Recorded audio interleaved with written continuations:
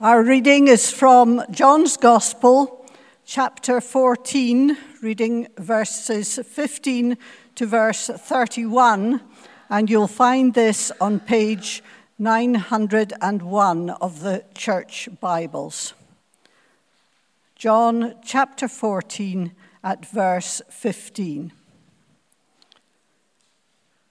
If you love me, you will keep my commandments.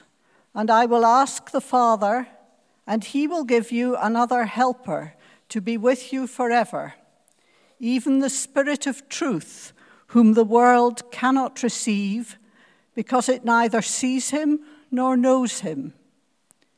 You know him, for he dwells with you and will be in you. I will not leave you as orphans. I will come to you. Yet a little while, and the world will see me no more, but you will see me. Because I live, you also will live. In that day you will know that I am in my Father, and you in me, and I in you. Whoever has my commandments and keeps them, he it is who loves me. And he who loves me will be loved by my Father, and I will love him and manifest myself to him. Judas, not Iscariot, said to him, Lord, how is it that you will manifest yourself to us and not to the world? Jesus answered him, If anyone loves me, he will keep my word, and my Father will love him, and we will come to him and make our home with him. Whoever does not love me does not keep my words. And the word that you hear is not mine, but the Father's who sent me. These things I have spoken to you while I am still with you. But the Helper, the Holy Spirit, whom the Father will send in my name, he will teach you all things and bring to your remembrance all that I have said to you. Peace I leave with you. My peace I give to you. Not as the world gives do I give to you.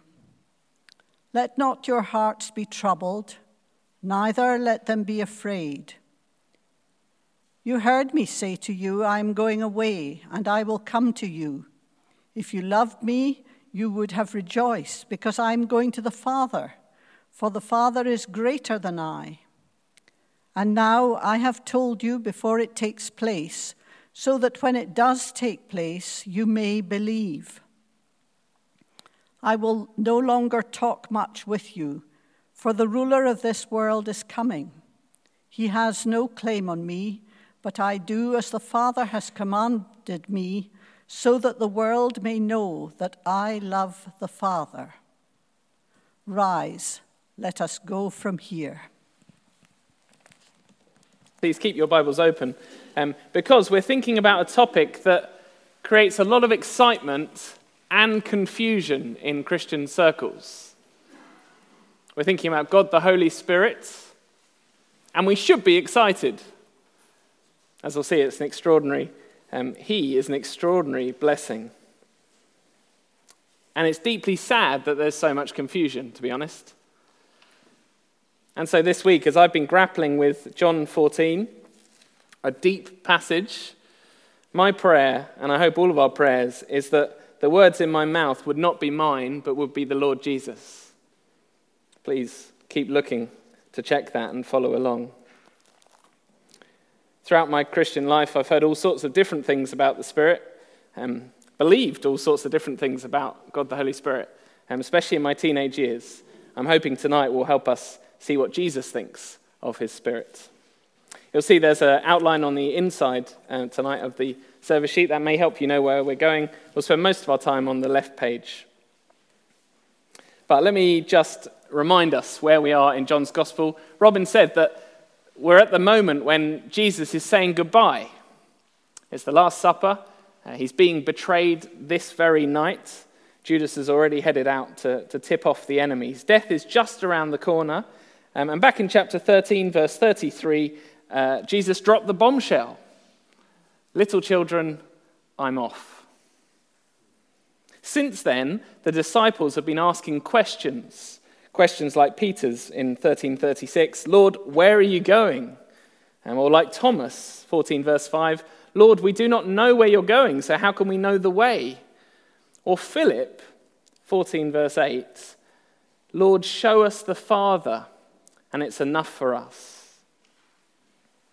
The last question was about experiencing God.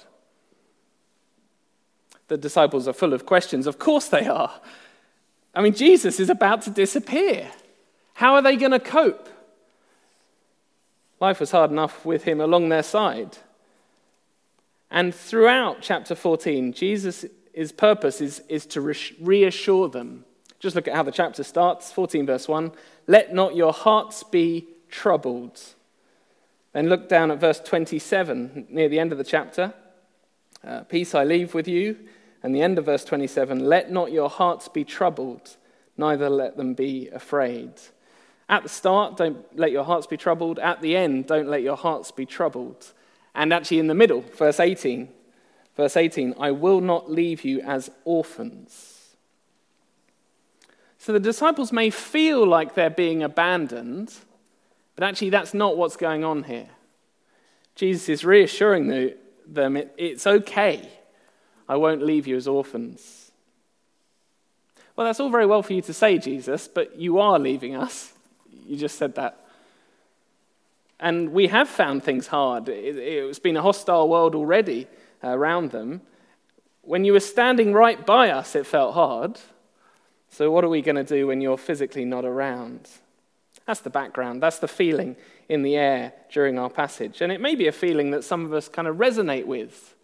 Wouldn't Christianity be a whole lot easier if the Lord Jesus was walking around Morningside physically? Wonder if we sometimes feel, Lord, why did you leave the church to go it alone after your resurrection? Jesus says tonight, I will not leave you as orphans. And actually, as Robin said, Jesus wants us to know that him going away, far from being a disaster, is actually a step forward in God's plan. It's good for the disciples and it's good for us. Just flick across to chapter 16, verses 5 to 7. The reference is wrong on the outline, sorry about that. Chapter 16, verses 5 to 7. Verse 5 is another reminder that he's going away. But just look at chapter 16, verse 6. But because I've said these things to you, sorrow has filled your heart. Nevertheless, I tell you the truth. This blew my mind the first time I properly read it. I tell you the truth. It is to your advantage that I go away. It's to your advantage that I go away, says Jesus. Why? Because if I do not go away, reading on, the Helper will not come to you. But if I go, I will send him to you. That's an amazing thought, isn't it? Jesus thinks it's better for him to leave. What could be better than having God in the flesh talking to you, having dinner with you? Well, Jesus thinks the Holy Spirit, the Helper, that's who's better when I send him. Because once Jesus goes to the cross and rises from the dead and goes back to the right hand of the Father, he will send the Spirit. And the Holy Spirit is so wonderful that it's better having him than Jesus in the flesh with the disciples. Absolutely mind-blowing. And as we get our heads around that, that will help us not be troubled, not feel abandoned like orphans, because Jesus has sent his Spirit. John 14 is talking about an upgrade in our relationship with God compared to what the disciples had. It's entirely right to be excited. That's the easy bit. We've got 3 questions to get our heads around what's so exciting and how it works, which is the bit we need to concentrate for. The first question, the easiest of the 3, the first question, what does the coming of the Holy Spirit offer? Why is it so good? Chapter 14, verses 16 to 17 are tackling that. And you'll see that Jesus is speaking of asking the Father to send the Spirit of truth Verse 17, the Spirit of truth, that is the Holy Spirit. And we're going to look through and see why that's such an amazing thing. But at first, it seems like Jesus is promising a like-for-like replacement. Just look at it. Verse 16, I will ask the Father, and he'll give you another helper, or advocate, or counselor, or friend who helps you. But notice he says another helper, as in one like me, a person like me who's alongside you, helping you. Verse 17, the Spirit of truth. Now remember, Jesus has just called himself the truth. Verse 6, I am the way, the truth, the life. So Jesus seems to be saying, I'll give you a like-for-like replacement. I'm going away, but I'll send the Spirit, another one like me. He even says that they already know the Spirit. End of verse 17. You know him, for he dwells with you. How can they already know him? Well, I think because Jesus is full of the Holy Spirit. Just like they know the Father already. Verse 7, verse 9. You've seen the Father because you've seen me. So it seems like it's a kind of like-for-like replacement. But then, end of verse 17, the amazing step forward happens. You know him, for he dwells with you and will be in you. A time's coming very soon when the Spirit will be in you, not just alongside. In fact, verse 20, which is after the resurrection, verse 19 is about the resurrection. Verse 20, just look at it. In that day, you will know that I am in my Father, and you in me, and I in you.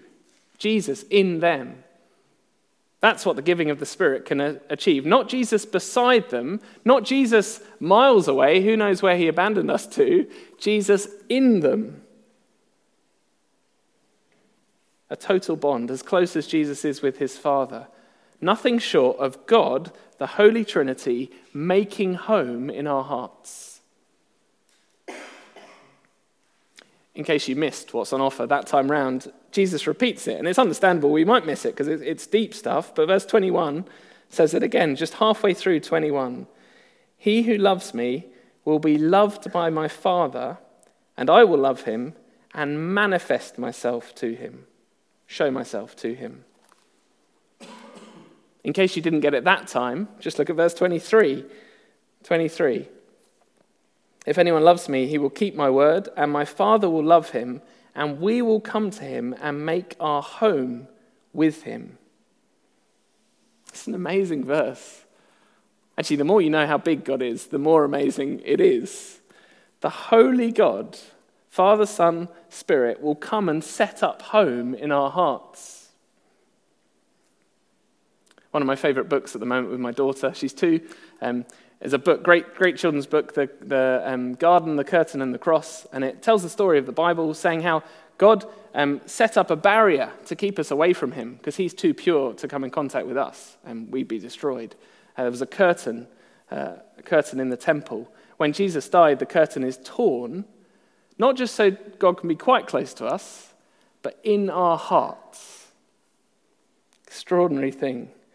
Don't let your hearts be troubled. I'm not leaving you as orphans. Quite the opposite. Our relationship's about to get better, closer. My Father and I are about to take up residence in your hearts. It's an amazing thing. If you want to reflect on it more, read John 17, where Jesus kind of prays in this truth. It's an amazing, amazing prayer. We'll get there eventually around Easter. But just think, even in this chapter, just think what Jesus said in chapter 14, verse 2. He had said he was going away to prepare a place for us, a house for us. And he is eternity. But in the meantime, he comes to dwell in our hearts with the Father. It's the same word. The Father will dwell in us, even as Jesus prepares our home in eternity. It's a glorious thing. Why is the Spirit worth getting excited about? What's the coming of the Spirit offer? Nothing less than God the Holy Trinity moving into my heart or yours. No wonder in verse 27, Jesus can talk about a quality of peace that transcends anything the world can offer. Peace I leave with you. You see, against all the trials and tribulations that the Lord Jesus went through, he had the peace of knowing his Father perfectly. That security, that love, that fellowship of being entirely right with the one who matters most, the God and creator of the universe. Perhaps some here have never known that peace. Perhaps you've never known a relationship with God. Well, Jesus says there's a way to have it. It's on offer.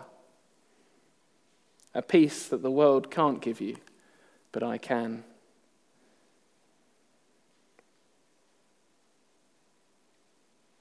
So, what does the coming of the Holy Spirit offer? God, the Holy Trinity, making home in human hearts. Here's the most extraordinary thing. With more time, we'd look at how the whole Old Testament has been building up to this moment where the Spirit comes, so that God's people can know him in a newer, deeper, intimate way. But we've got a second question to think about. So on to that. Question 2, who experiences this huge blessing of the Spirit? I hope we might want to know the answer to that question, having seen what a massive blessing it is. Whether you are just kind of looking in on Christian things for the first time, maybe you haven't really thought about God before, or you've just become aware that you and God are quite distant and are wondering how to put that right. Maybe that's where you are. Maybe some of us have been Christians for a little while, but sometimes we're a bit nervous. Do I actually have the Holy Spirit? I've heard people talk about him. How do I know if I've got him?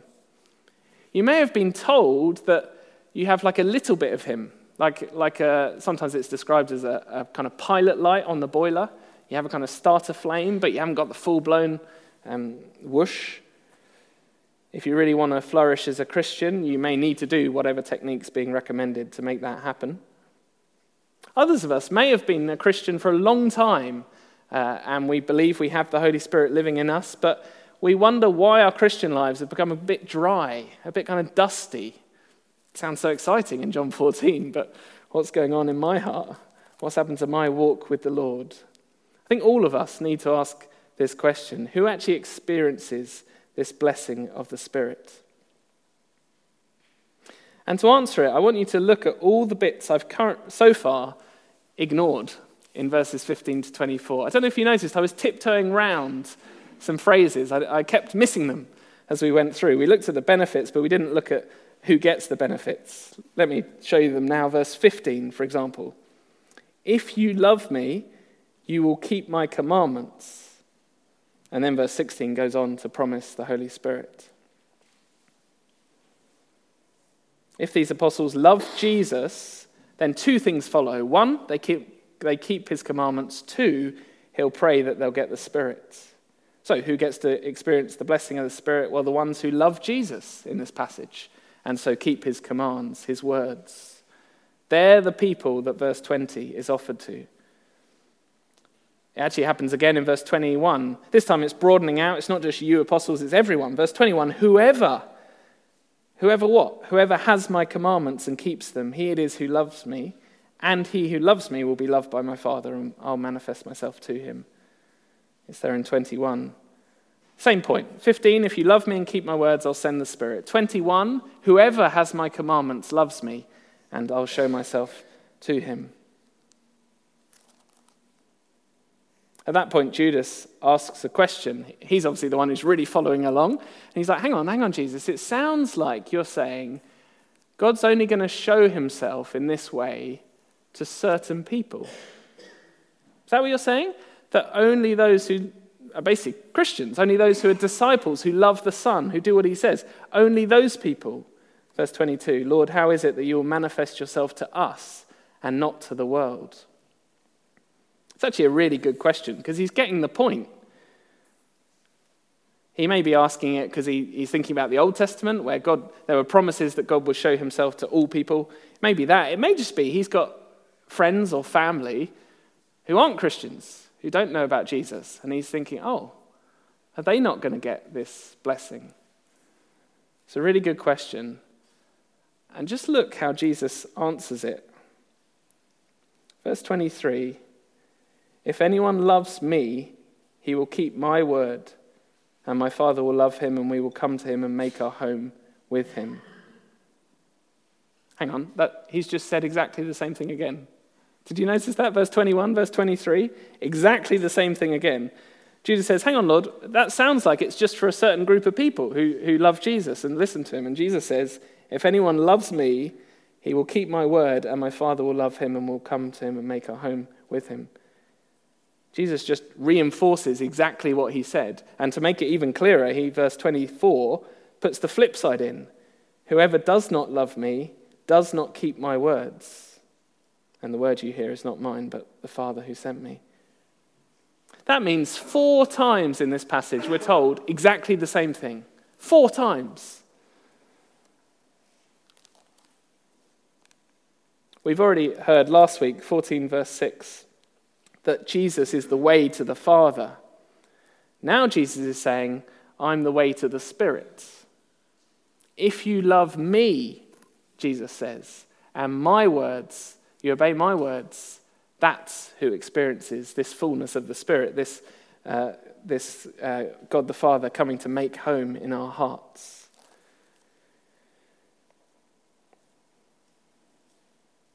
At the very least, that underlines the point we heard last week that in terms of different belief systems or different religions, however they may claim to be spiritual or a way to God in some sense, Jesus said, well, you don't get the Holy Spirit if you don't know the Holy Son, me. And if you don't know me, you certainly don't get the Father. That means whatever background you're from in here tonight, if you want to know God, you have to know Jesus. Similarly, even within kind of Christian circles, sometimes people speak of movements of the Spirit, and it can be very hard to work out, is that really God or not? It can be very difficult. But actually, Jesus gives us a really simple test. Does this movement of the Spirit draw people to love Jesus and his words? If so, the Spirit may well be on the move, which would be a wonderful thing in this nation at the moment. But sometimes people will speak of there are kind of word churches and there are spirit churches. That cannot be right when Jesus holds the two together so tightly. My words, my Spirit.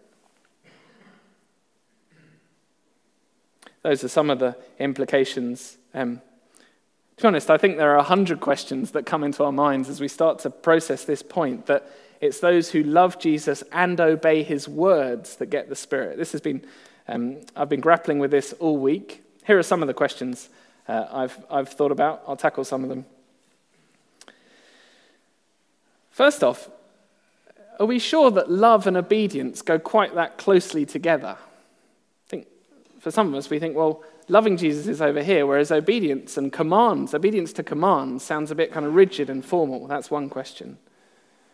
Another question we might have is this talking about becoming a Christian or going on as a Christian? I'll address that in a moment.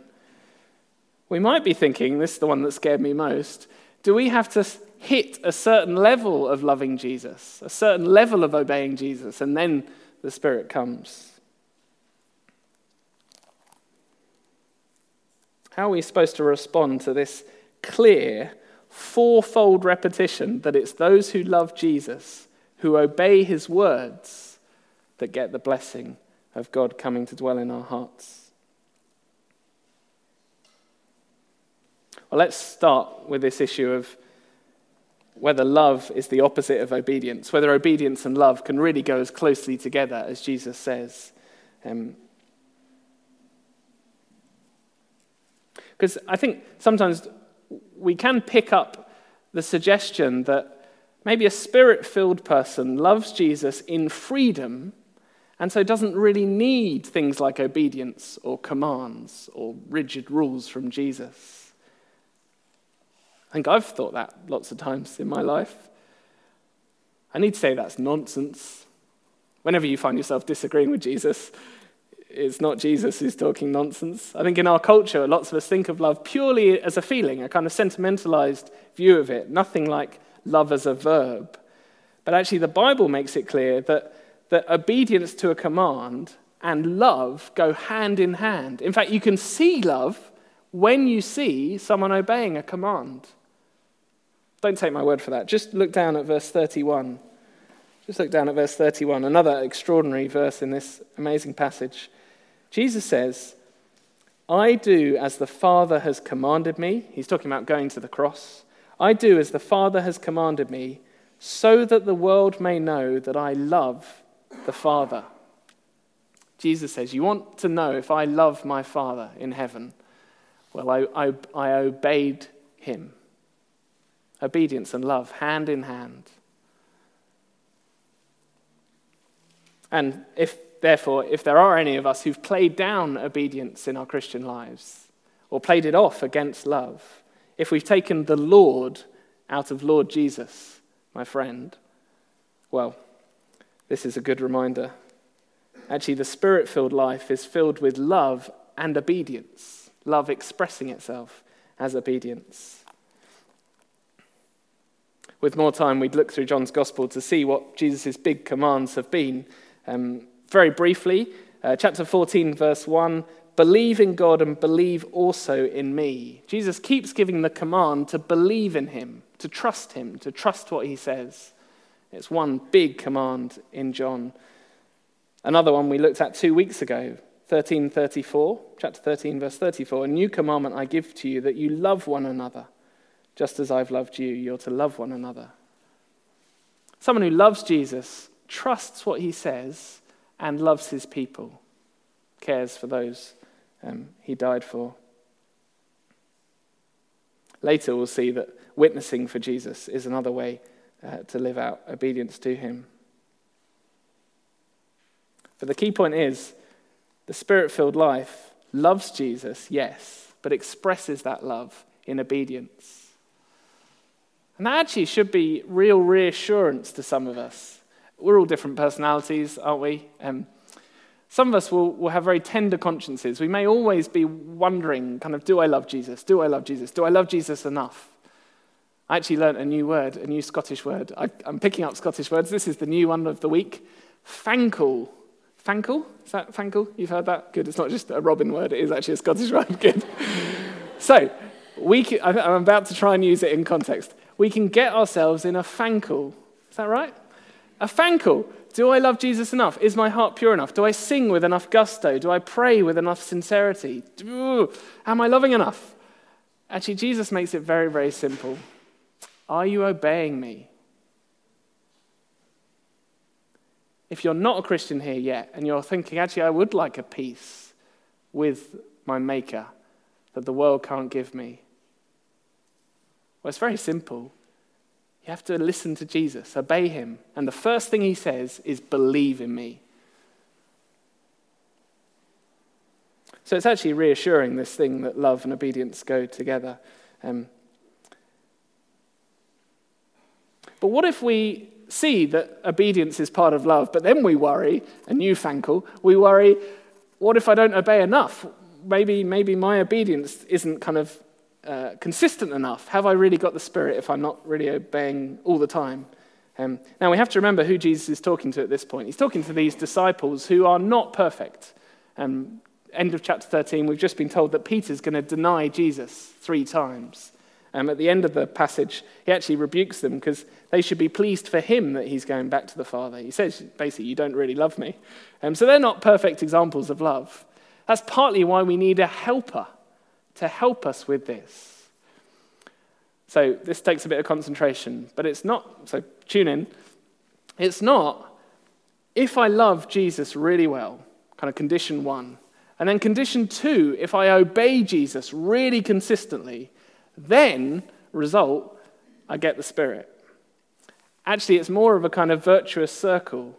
Those who come to Jesus in love, listen to what he says, believe in him as he commands, receive the Spirit. What does the Spirit help us do? Well, obey God the Son, God the Father, and love God the Son. It's like a virtuous spiral of the Spirit helping us to love the Son, us trusting the Son, obeying his word. That begins to answer the question, is this just how you become a Christian, or is this an ongoing thing? The answer is both, I think. The reason I think it is chapter 15, so we can bounce this to next week. Please come back next week. But next week, Jesus tells us to abide in him. John's gospel was written not just so people believe initially in Jesus, but to go on believing in Jesus.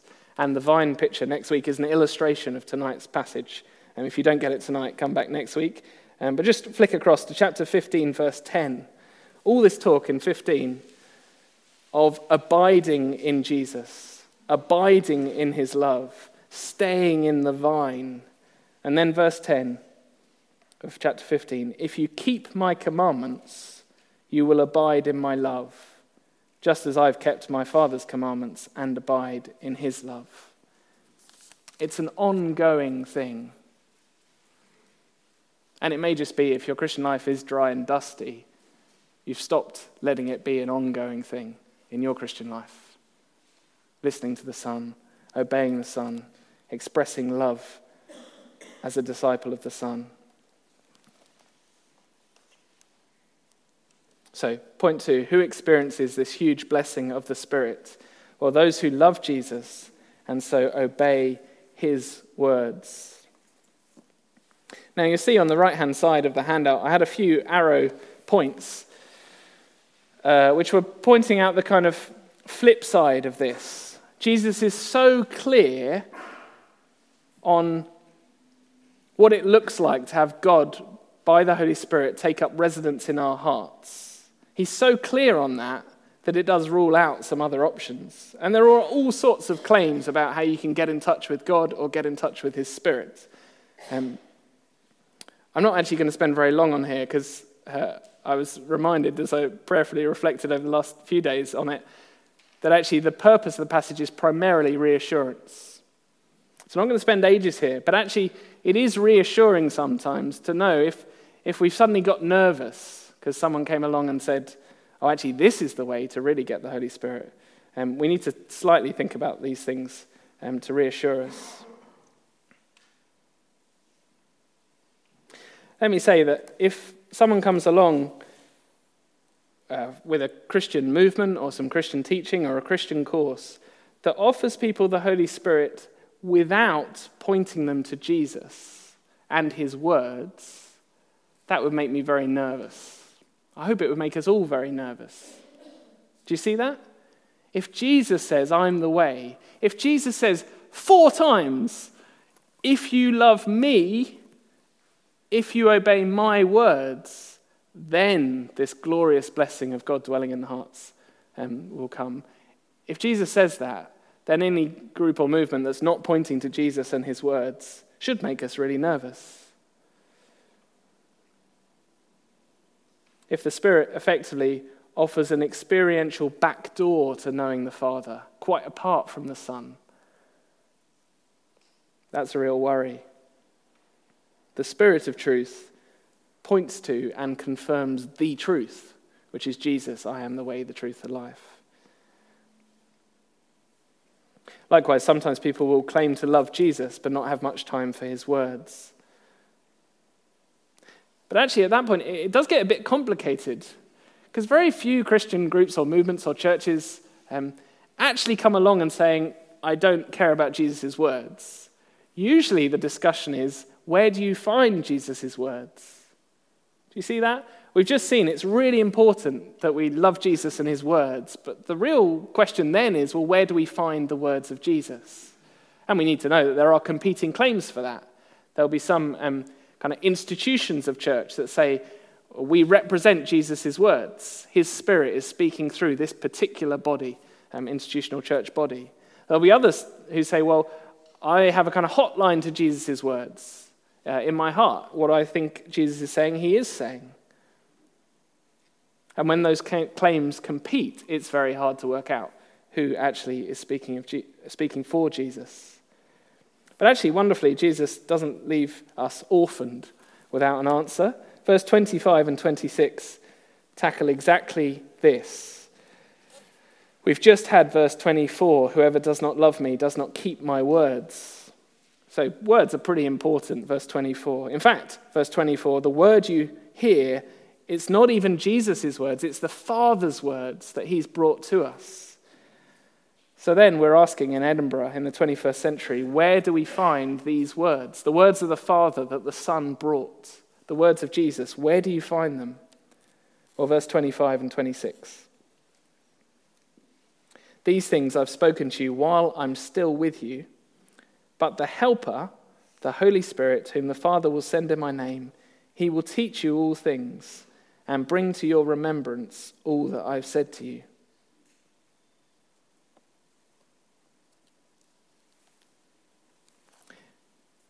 It's great that we should be excited about the Holy Spirit, not just because by him God dwells in our hearts, but also because by him, these apostles whom Jesus is speaking to were able to remember what Jesus said. And it is remember. Just look at the verses really closely again. Verse 26. The Helper, the Holy Spirit, whom the Father will send in my name, he will teach you all things and bring to your remembrance all I've said to you. This isn't primarily a promise to us. It's a promise to the people in the room. That's why verse 25, these things I've spoken to you while I'm still with you. These eyewitnesses were commissioned to be official spokesmen of Jesus. And the promise here is that they'll be reliable spokesmen. Not dodgy memories, not putting their own prejudice on it, not being selective about picking out the bits they like. No, the Spirit will help them remember all things that I've said to you. It seems in this section that important things get said more than once. So just flick across the page to chapter 15, verse 26. 15, verse 26. When the Helper comes, whom I will send to you from the Father, the Spirit of truth who proceeds from the Father, he will bear witness about me, and you also will bear witness, because you have been with me from the beginning. Crystal clear a second time. You guys who've been with me, witnessed me firsthand, I'll equip you with the Spirit to be my witnesses. Do you remember Judas's question? How on earth are my friends going to hear about this? How's my family going to find out about Jesus? If you're about to go away, Jesus, and if apparently now you're only going to reveal yourself to people who know Jesus' words and trust Jesus, well, how are they ever going to hear?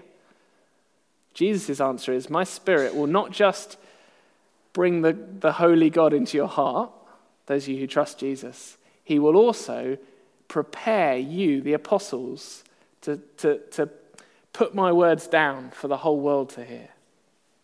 And the evidence is that we're reading John's Gospel, written by one of these men. And we trust it. We think it's reliable because of these promises from Jesus. So, let me just sum up the chain of our three questions. What does the coming of the Holy Spirit offer? Well, the most amazing privilege. God, the Holy Trinity, the creator of the universe, living in my heart with a peace that the world cannot match or offer. Being drawn into the eternal love, Father, Son, Spirit. That's what the Holy Spirit offers. Who gets that huge blessing? Well, those who love Jesus. It's as simple as that. And if you love Jesus, you'll listen to what he says, obey his commands. Wow, okay, so if Jesus' commands and words are so important, how can I be sure where to find Jesus' words and commands? Answer, well, my Spirit will make sure that they're available to the world through the apostles, through this book.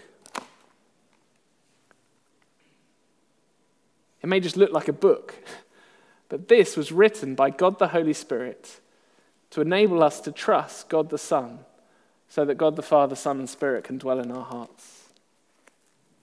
It's an amazing thing going on, and Jesus says that's an upgrade from him walking around.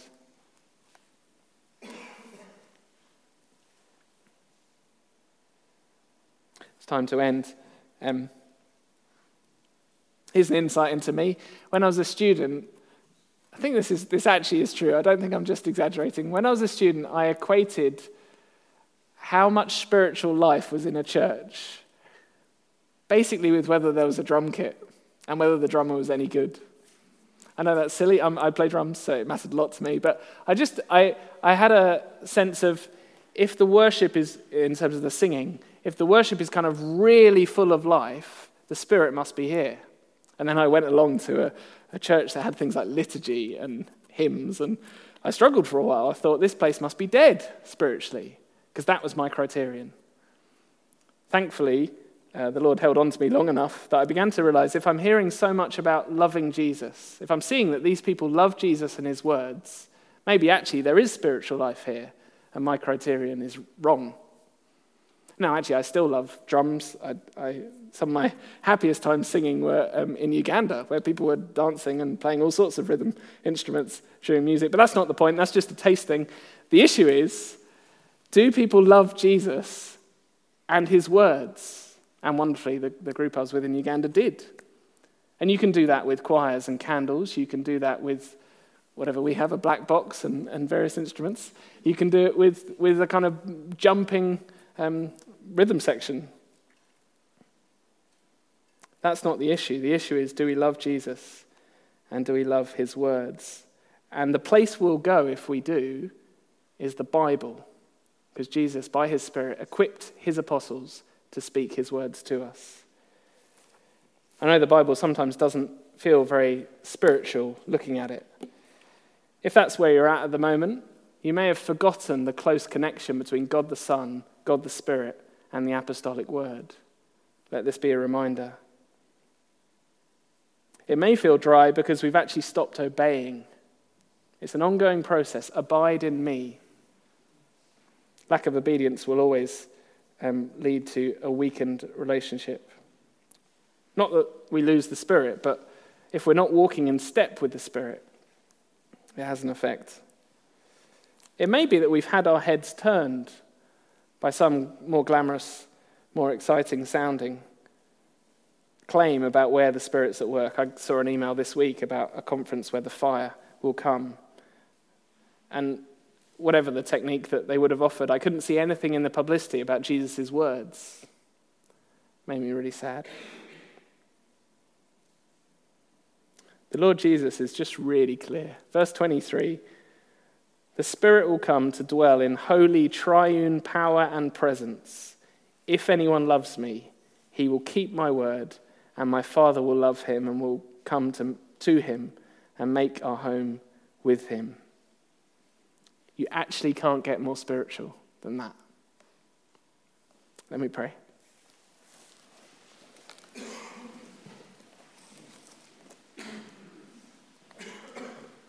Father in heaven, we thank you so much that you sent your Son. You so loved the world that you sent your Son, that whoever believes in him, believes in his words, will not die but have eternal life. And this is eternal life, that we would know you, the one true God, and Jesus, the Son whom you sent. And so, Father, we praise you and thank you so much for your Holy Spirit. We know without him, we wouldn't have had anything to read tonight. No sermon. Without him, we wouldn't have you living in our hearts. And so we pray for each and every one of us. We pray for those who don't yet know you, that you would open their eyes and encourage them to put their trust in Jesus. We pray for all of us who do know you, that we would afresh walk in love of the Lord Jesus and obedience to his voice. We pray all those things in Jesus' name. Amen.